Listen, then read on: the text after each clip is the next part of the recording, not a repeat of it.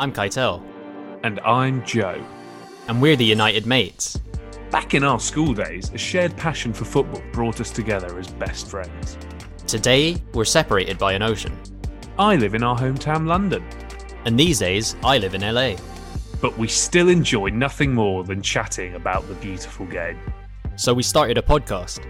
Join us. A few more old mates from school here and there. And new friends too from the world of professional football and beyond. This is the United Mates Football Podcast.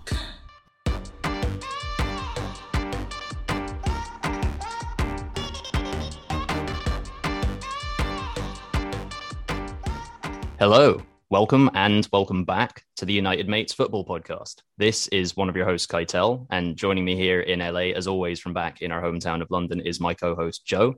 We also have a special guest on today's call. He's the Director of Advocacy for Fair Game. In this role, he's working directly with politicians in order to establish an independent regulatory body that can fairly and objectively oversee English domestic football operations. Furthermore, by enacting the redistribution of funds across football clubs up and down the country, Fair Game is seeking to ensure that the respective histories that make these clubs so unique can remain the guiding force for their futures. Today's guest is also a Grimsby Town fan. We welcome Mike Baker to the United Mates Football Podcast. Mike, it's a pleasure to have you with us on the pod. Thanks very much for joining us. And how's it going? Well, thank you for having us along. Well, it was all going well with Grimsby until the last few weeks. We've lost 3 in a row now. Watching us lose at Aldershot was a new low, I have to say.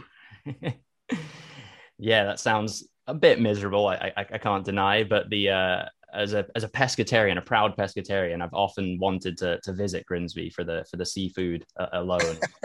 So maybe that would make up for it slightly. Joe, as we record, England are about to play San Marino, and there's a very high chance indeed that we'll be qualified for the World Cup by the end of that match. But my question to you, besides how it's going, mate, is do you think there's going to be more Arsenal or more Spurs players on that plane to Qatar next winter?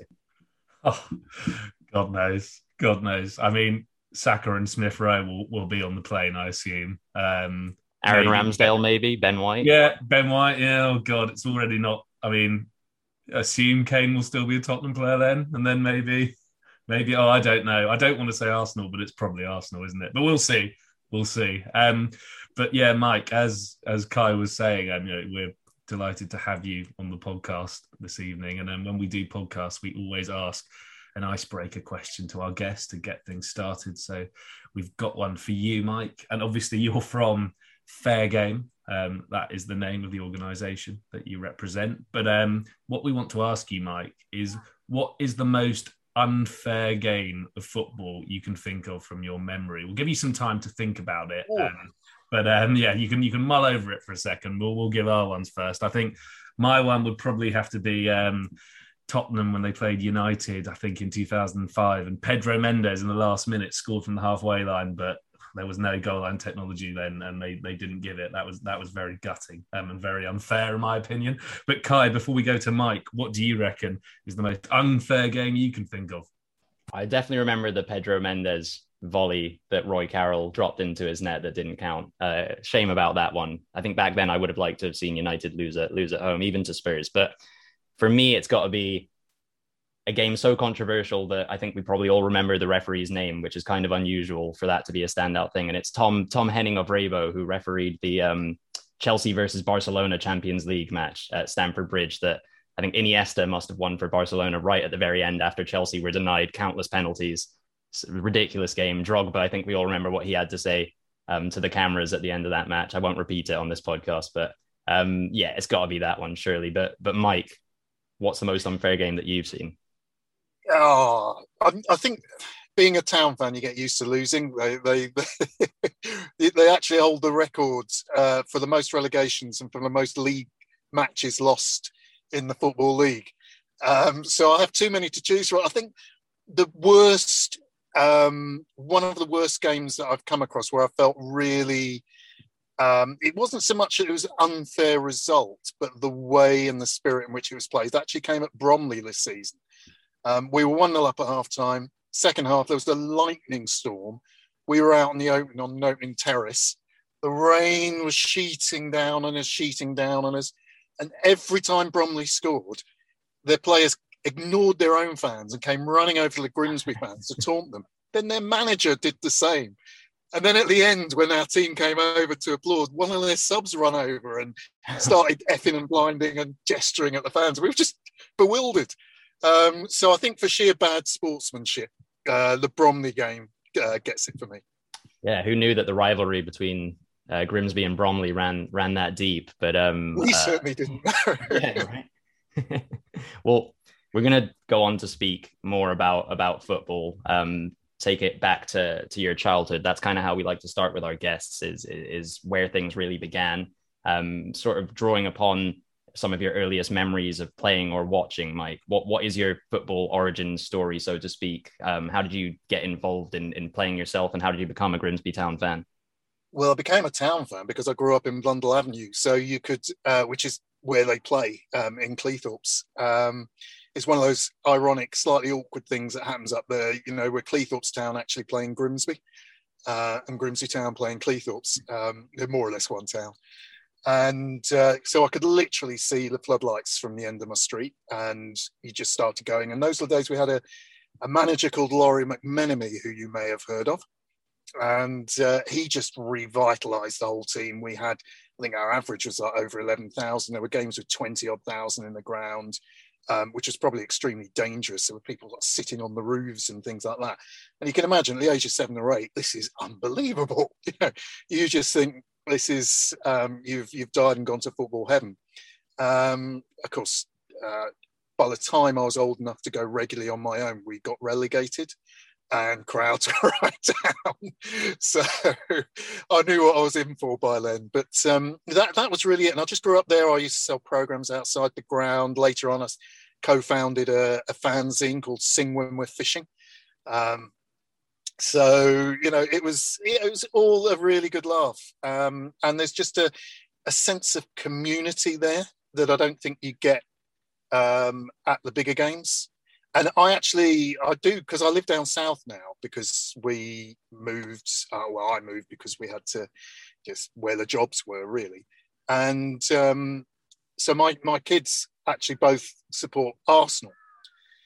And, sorry, Joe.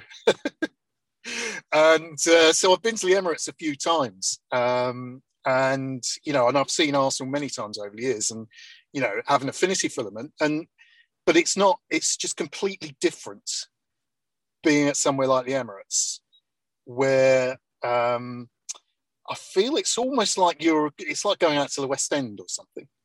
You have a show, it's all a big noise, and then you go. Which was a bit different at Highbury. I don't know whether it's just the ground move.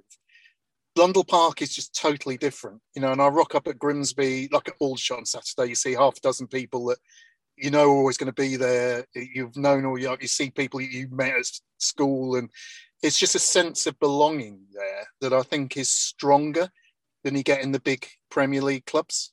So yeah, that's if anything, it's made me, being away has made the heart grow fonder, if you know what I mean. Not least because I don't see him as often, so I don't get disillusioned as often.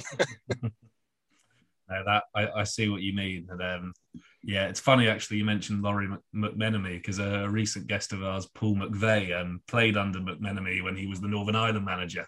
So yeah, he had a few anecdotes about the man recently. So yeah, he's in the fine voice on this podcast. But Mike, when I think of Grimsby Town, I think of a game about 15 years ago when Grimsby actually beat Tottenham 1-0 at Blundell Park. I don't know, you might have even been there that night.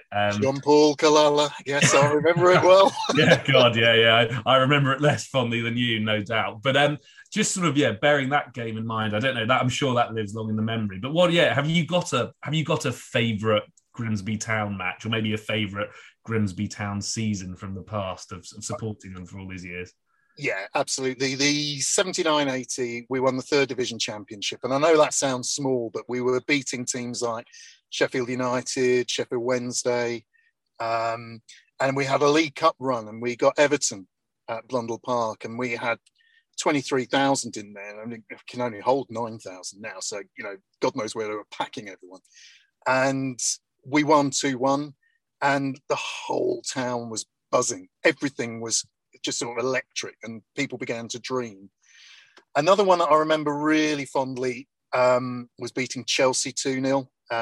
Trevor Wymart getting a goal. That was after we'd gone up. I've seen us beat Man City 5-1 in the league. You know, there's plenty of game, but I would say it's that 79-80 season. And there was one time in our first ever season, also in 98, we got to Wembley for the first time ever and won the Auto Windscreens trophy. Woohoo. And then we got there again 6 weeks later for the playoffs, and we won that too. So, having never been in our history, we were there twice in 6 weeks. So that was that was a special season too. So those are probably my biggest. But notice they're both last century. Well, I mean, they were last century, but I know Grimsby are currently in the National League, and I know you said they lost their last few games, but in general, it's been a pretty good season. And there's actually, looking at the Grimsby squad this year for the National League, there's some quite impressive players in there. So, I mean, this season for Grimsby Town, is it kind of minimum expectations getting back into the Football League, or is it just too difficult to say that with the National League being so competitive? What is it that you think is going to happen for Grimsby? It's too difficult. I think the start that we've had at the beginning of the season, we were hoping for the playoffs if we did well. But we've got to remember, we were abject last year, and we lost some good players at the same time. So to actually turn it around so quickly has sort of rebooted us and gave us hope. But you've got to remember how many clubs there are for whom automatic promotion is the only acceptable thing. And there's only one automatic place and one on the playoffs. So you've got Wrexham, Hollywood owners, big crowds. Notts County just had 12,500 for Solihull Moors at home. They're a massive club. And then you've got Chesterfield throwing money at everything, Stockport, all of this going on. So to actually compete against that is quite tough. So for me, I think if we get the playoffs, we'll have done ourselves proud. But the mood around town at the moment is really up because of the new owners. We've had the same owner for about 20 years. And to be fair to him, we've never nearly gone bankrupt like nearly every other club in the lower leagues. So, on that scale, but we were stagnating. We started off in the Championship. We ended up in the National League. And he left, he sold out to a couple of new investors who've been like a breath of fresh air. And it was interesting for me to see how the end of last season, when we still had John Fenty, to this season when we got a guy called Jason Stockwood. Between those two times, the mood at Grimsby changed completely. It was complete reversal. Everybody was desperate to come and see you and play. Everybody was suddenly upbeat, positive. We didn't have to win the league. We didn't have to do anything like that. But people just really wanted to be part of the club and loved the way the club was going. And I found it quite an interesting lesson in leadership. It's how someone without a single game being played can transform the atmosphere at the club. So for me, that was pretty impressive. It was partly because he wasn't John Fenty, to be fair, but it's not entirely. And, I've been quite impressed with that. And I think what it's given us is hope for the long term. Even if we don't make it up this year, we know the club has got someone who loves it and who wants to be part of the community and wants it to prosper in the long term. So, yeah. I mean, actually, it's a good time to be a Town fan. Well, yeah, best of luck to the Mariners. We'll see how they get on this season. And speaking of club takeovers and shifts in atmosphere around a club and another team that plays in black and white stripes, I think we're probably going to have a question for you a bit later on about that. But let's chat a bit more about fair game. And as football fans, all of us, even Joe and I, as fans of Premier League clubs, I think we all see the massive benefit of ensuring the stability and future of these clubs up and down the country and the communities that you referenced as well, Mike, that have been formed around these clubs. But what is it that made you go from, being aware of these issues and possibly aware of some potential solutions to these issues to then actually being on the front line of this campaign for change? I think mainly opportunity. I think two things came up. The first was the Crouch report. So the European Super League proposal, I think, just showed the strength of fans' feelings on these issues, and that football governance wasn't some arcane topic with no impact. This was actually potential for destroying things or taking away things that was so valuable to hundreds of thousands, not millions of people across the country. And that catalyst, and then obviously Derby going under, the whole situation at a certain club in black and white stripes that isn't Grimsby, all of that put a sort of pressure on for change in a way that we haven't had. And I think this is both our best chance for change, but also potentially our last chance for change, because the situation is so dire now. Now, the average Championship club spends over 100% of its all its income on players' wages alone. So everything else is just debt. Opening the stadium on a match day, anything that it buys, anything it does, training ground, energy bills, all of that is just added to the debt. In some cases, Reading, it's over 200%. That's only sustainable as long as they have someone with huge pockets who's willing to just throw money at it. As soon as that gets ruled out, either by financial fair play or because the person runs out of money, club goes bust. It's what we've seen at Derby. We're going to see, we've seen it at Wednesday. We're going to see problems at Reading soon. And the problem with all of that is that it scales down. So you've got all the big money at the top. You then have the people who want to compete with that, your Leicesters, your West Hams are trying to get back up. That puts pressure on those lower down because you've got the same number of players and everyone's chasing with more and more money. Then someone wants to get into the Premiership and they've got to compete, and etc. And that goes right the way down. I was talking to the Grimsby chairman earlier today. Even at Town, they're feeling the pressure from that because each stage it goes down and the wages go higher. We're going to see it get worse before it gets better because the Newcastle takeover now, obviously they'll be a little limited in what they can spend because of fair play. But nonetheless, this is more money going after the same number of players and the same number of trophies. So you're just going to drive up the costs all the way along and make it even worse for people lower down. What it does is make it basically, you lose out if you are financially sustainable. You can't keep up by doing things properly for the long term, and it encourages gambling. People to take a risk, and if they can scrape into the next division, they have this big, extra payday. And that's all got to change. And we think there's a real opportunity for it. And so, it's the first time that sort of, all this arcane stuff about football finances and who owns what and owners and fit and proper persons test. Nobody's really given them monkeys over the years. Now they do, because we're seeing that it's coming to almost like end of days, if you like. That sounds a bit over the top, but you know what I mean. There's a lot of clubs could go under, and we could lose the infrastructure that was in our society, where it was an ordinary, it was a working man's game, and it came from working class communities that brought these, whether Arsenal, in Woolwich, or whether it was Tottenham on, Tottenham, was it Northumberland Park Marshes or somewhere up there? I think they started. It was just all people, ordinary people, and now that's shifting away from them.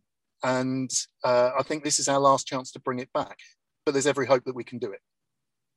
Yeah, it's quite wild to see how far removed we've come from the sort of origins of these clubs. Obviously, things like, TV money and whatnot have influenced the direction that certain clubs have ended up going in.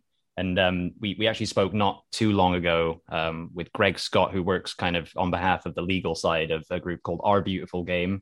You might be aware of them. They've got we work Gary Neville and with them. Mervyn King, exactly. So actually, well, you kind of almost preemptively answered part of my question. I was going to ask, sort of, in this sphere of groups working towards more fair and more regulated football in England, obviously there's going to be overlap in terms of their goals. So how collaborative are you at Fair Game with Our Beautiful Game, maybe other bodies as well. But then kind of conversely, is there some competition in terms of being the actual ones with, the name of Fair Game rather than Our Beautiful Game to be the ones to break the mold and sort of begin the regulation?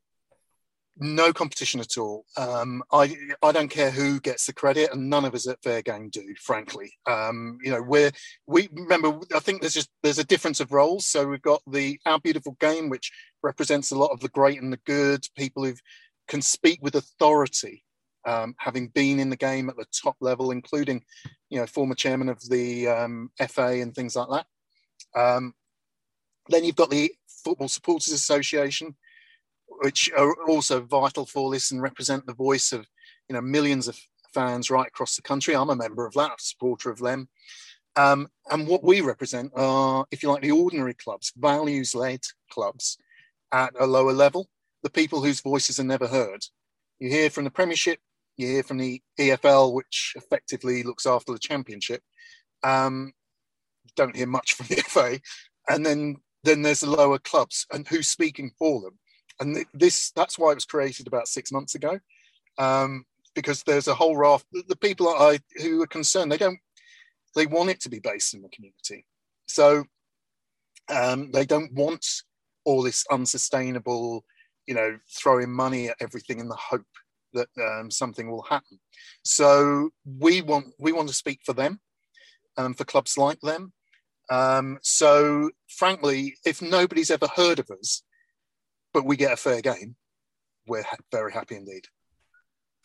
Well, yeah, we're all hoping that we do get a Fair Game, and if you get some credit as well, that's great too. That's great too. But Kai was mentioning at the start of the podcast, Mike, about how part of your role within Fair Game is interacting with politicians as part of your role as advocacy director. So, I guess based on your time at Fair Game, how have those interactions with politicians been? And is this something where you're seeing support from politicians kind of across the political spectrum? Is it a case of basically if a politician is a football fan, they're likely to throw that? What are you seeing really in terms of that? There are far more football fans in Parliament than you'd imagine. And yes, they almost all support Fair Game and all the approach that we've been talking about in this podcast. So yeah, there's massive support actually, more than I expected. It's all party. There's former sports ministers from all parties. We've had strong support from a former deputy prime minister, a former party leader. It just everywhere you go, people want to see change. And everybody knows that what we've got at the moment isn't sustainable. So, and it's not just the football fans. There's one MP I was talking to a couple of weeks ago who just said, look, I don't know much about, I won't say which club because it give away who it is, but I don't know much about my local club. I'm not particularly a football fan, but I know how much it means to people in this town.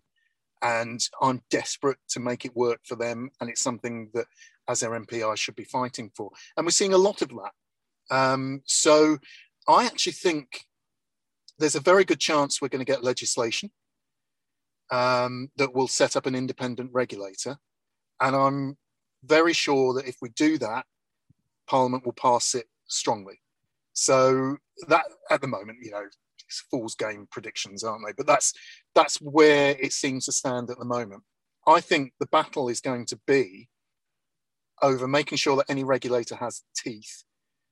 You can have a regulator that can just sit there and say, oh, please don't do that. Well, yeah, right. The Premier League's not going to listen to that.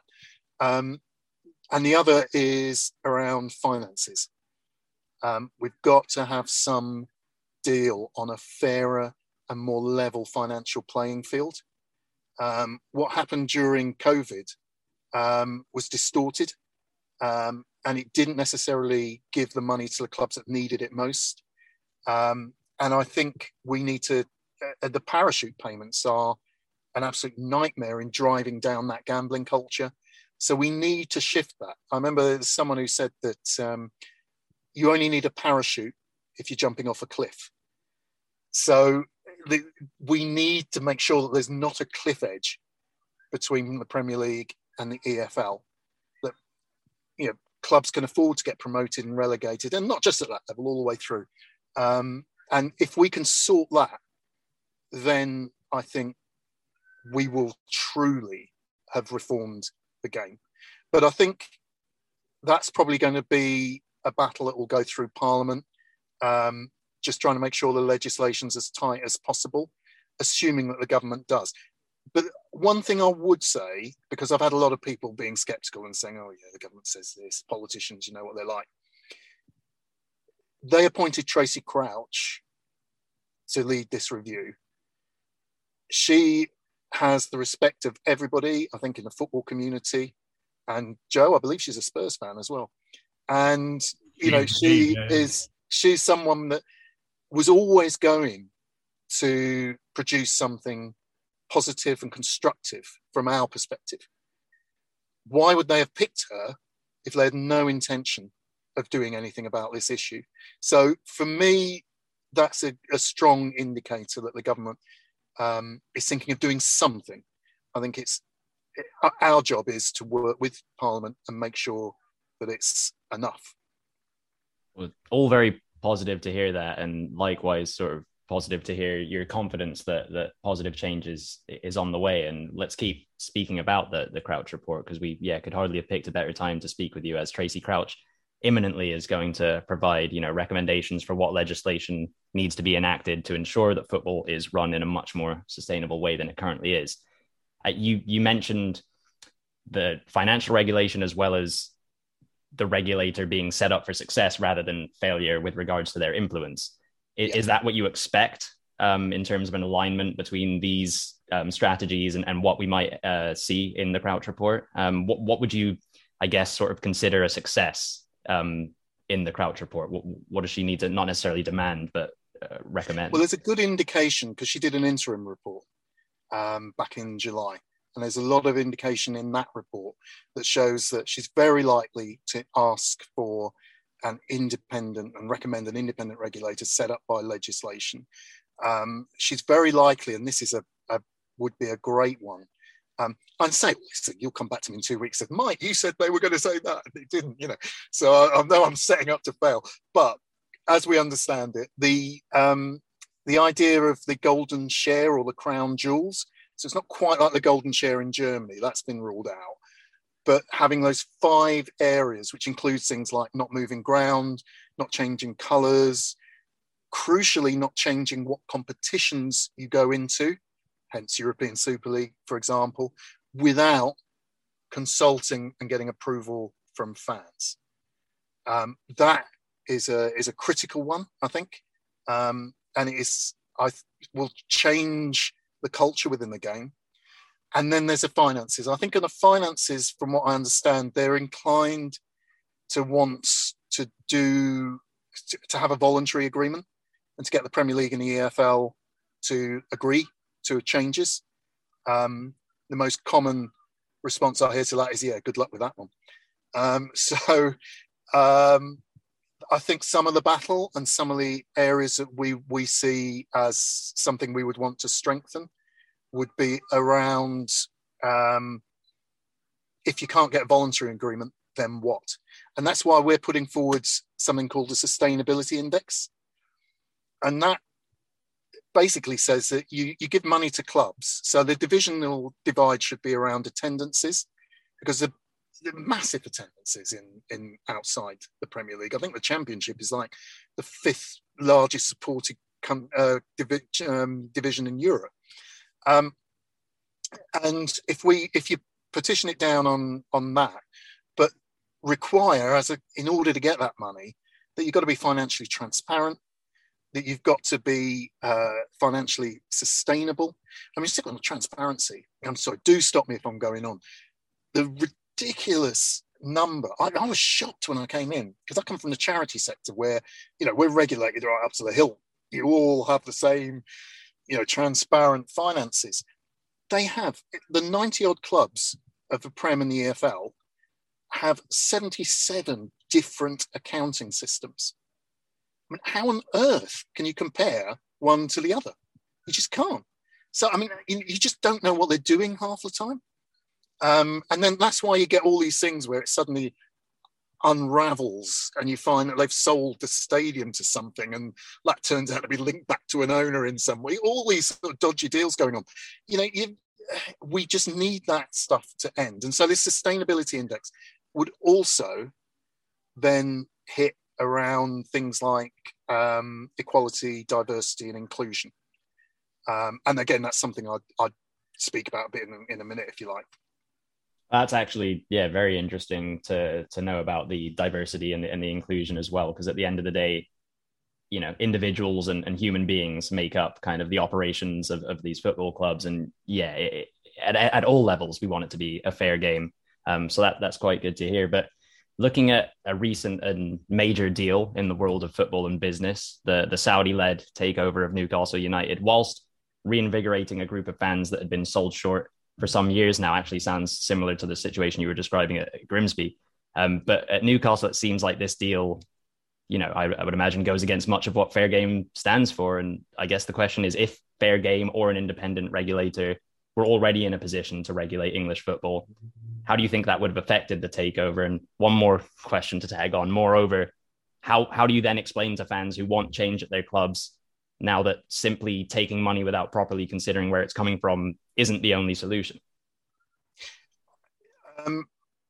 Two very different questions, I think, but you're right. I think that in terms of a regulator that was applying a fit and proper person test independently and objectively, I think would be very hard to see how the Saudis could pass that.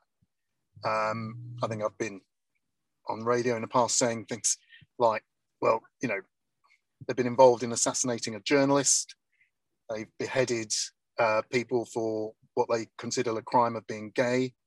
They oppress women. It makes you think, what exactly would you have to do to fail that test? The mind boggles. And I think this is really, really important. This is not about Newcastle, and I'm not criticising Newcastle or any other individual club because they're not the first. This is just perhaps the most extreme example. It's been going on for a long time. And what we need is a system that creates a level playing field. So I can fully understand a Newcastle fan saying, well, hang on, what about Chelsea? What about City? Why are you having to go at us and not them? And I think that's a fair point. What we need to do is not have a go at the fans, not have a go at the clubs, but just to say we need a proper system in place that protects fans, that protects the communities, and make sure that it's not that all the safeguards that are meant to be there are in place in reality, as opposed to just for show. And I think that's important. The other thing I would also say to all fans of big clubs, and I would include both of you in that, and others, is that it's in your interest too. Fair game is not just about the little clubs whining because we don't get much money and they remember us guys. This is about football's roots in the community and football's values. And if you look at the European Super League and the dawning for many fans, like at Chelsea saying we want our Tuesday nights at Stoke, suddenly your away matches involve going to places like Spain or, who knows in the future, Greece or wherever. And you're already seeing talk about this because it's a global brand. Well, why don't we hold matches? White Hart Lane holds NFL matches. Couldn't we do the same?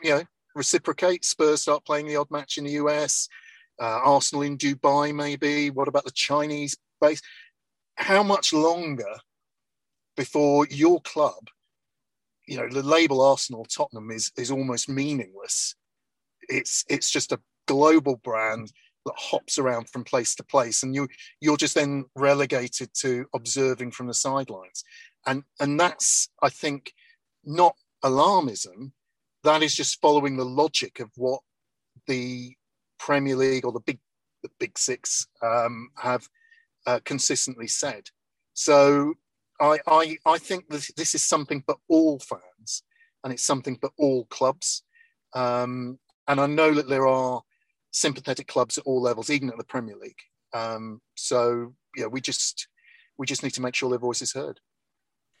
Yeah, having people's voices heard is so important, Mike. And look, let's take it. You were talking about how, especially with like League One and League Two clubs, Championship to some extent as well, how the power of communities and how ultimately, whilst it's great that organisations like Fair Game exist, it's fantastic that the Crouch Report is probably going to recommend things that, you know, could lead to an independent body. Ultimately, it still comes down to the fans, you know, writing to their MPs, really, you know, making noise about this. And there was a petition that I think I even signed about 6 months ago, which I can see over 100, well, nearly 143,000 people signed it. Introduce an independent regulator for football in England by December 2021. So that's a good sign that fans care. But do you think, Mike, that fans will continue to make their voices heard on this topic, and following the Crouch Report, people will actually write to their MPs and will make noise? So it's not just people like you having to bang the drum, essentially.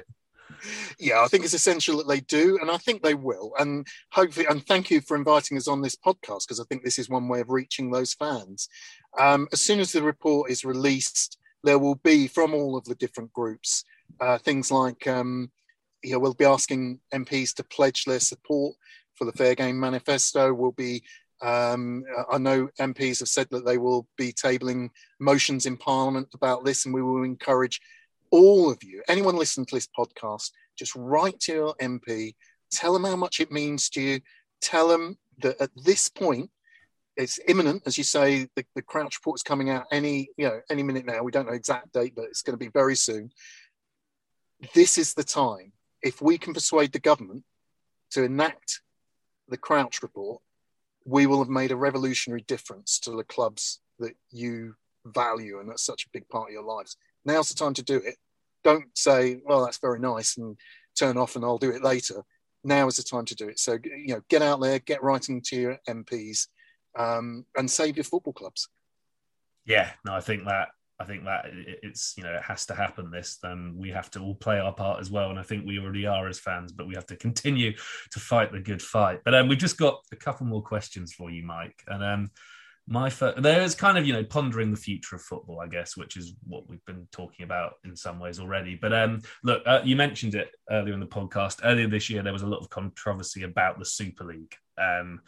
An idea that I think I don't really know any fan that was in favour of it, to be honest. Maybe a few Real Madrid fans here or there. But flipping the kind of Super League idea on its head, I don't want to get negative, but let's just say if the Crouch Report comes out, but actually we're not able to create this independent body, or even if we are, it doesn't really have the change we want. At what point do organisations like Fair Game, Our Beautiful Game, or whoever has to start thinking, actually, do the Football League clubs have to break away and almost start from scratch themselves? It's kind of like, the un-Super League, or, you know, the ordinary league. But yeah, I mean, it's a bit of a silly point. But in all seriousness, at what point do clubs have to think, actually, the Football League's not fit for purpose? We need to do things our own way. Or do you think that, are you positive that it won't have to come down to that? I don't think we're going to be threatening any breakaways or doing anything like that. Fair Game is not a competitor for the EFL. It's not in any way a sort of separate body of people. And the clubs are really clear on that. They're part of the Football League. They're part of the pyramid structure.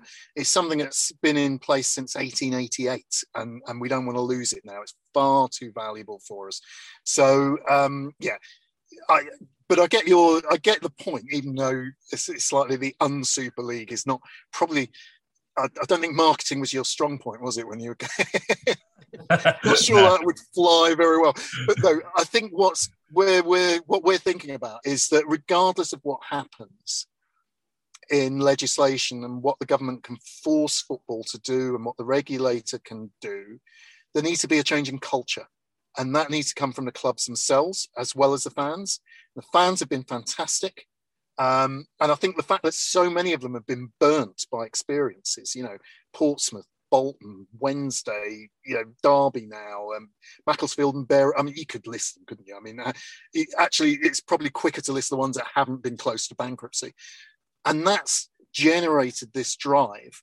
And I think the clubs are now beginning to come together and think the same. And the fact that we've got 31 and there are plenty more we're in talks with. That number's going to expand. We're seeing a significant body of clubs saying enough is enough. So I think regardless of what the government does, we can't just sit there and let them do everything for us, although that's my job to try and make that happen, but there we go. We've also got to, clubs themselves have got to step up, and fair game is part of that process.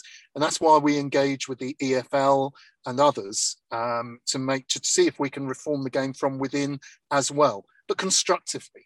We're not here saying we're going to break away or do this. We've seen where those sort of threats get you, and we're not looking at that at all. Well, looking 10 years into the future, let's say, and assuming that the Football League is still around as an organization and that it's not the un-Super League at this point, although I don't know, I'm getting more and more sold on this, Joe. I'm gonna have to fight your corner. But no, you said something earlier, Mike, that was very poignant, that this could be the last chance for change, kind of like the final stand. If we don't get this independent regulation over the line, is it only a matter of time until more clubs like Bury's and Macclesfields, would have gone bust? Because it sounds like this, success is to be able to maintain the traditions, and sort of whoever's able to capitalize on the best coaches will, do the best. And it's not going to be as much maybe about the finances, but on the worst case side of things, if this Crouch report and the follow up to it doesn't succeed, where are we heading? Yeah, more bankruptcies. Absolutely. You look at, I mentioned earlier about the Championship. That's not sustainable. And how many of them are going to get promoted?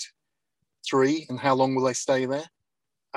It's at some point more and more of these clubs, and I think we're already a long way. That's not some distant future. That's already happening now. We're seeing it unfolding. We're seeing it unfolding further down the league, and I think it will destroy clubs. We've got so used to clubs being rescued at the last moment, like Bolton were. We've got so used to clubs resurrecting themselves. Phoenix clubs, Aldershot, I was there on Saturday, were one of them. And we've seen it, AFC Wimbledon are the obvious big example. It shows just what fans can do. But we can't take that for granted. And it puts it all on the fans. Unless the fans bail in, like they did at Portsmouth as well. What happens if your fans are disorganised, or they just don't have the money, or whatever? There's all sorts of things that could go wrong with that, and then we could lose clubs permanently. And even if we don't, we're going to see clubs, weaker versions of the clubs, lower down in the leagues. And you're already seeing, even in the lower reaches of the leagues, that it's the clubs with an owner with money that are lifting up, not necessarily those that have a huge fan base and long-standing roots in their community. And I think we'll see more of that. Do we want football just to become the plaything of individual owners who decide, oh, I'll take that village team and I'll make it into a Premier League team? That's not what football's ever been about, and I think we're very close to losing that. And I'm usually an optimist, and I'm still an optimist because I think this is a really good chance, but I think it is our last chance. And I think if we try and look at it again in 5 years' time, we'll find half those clubs gone.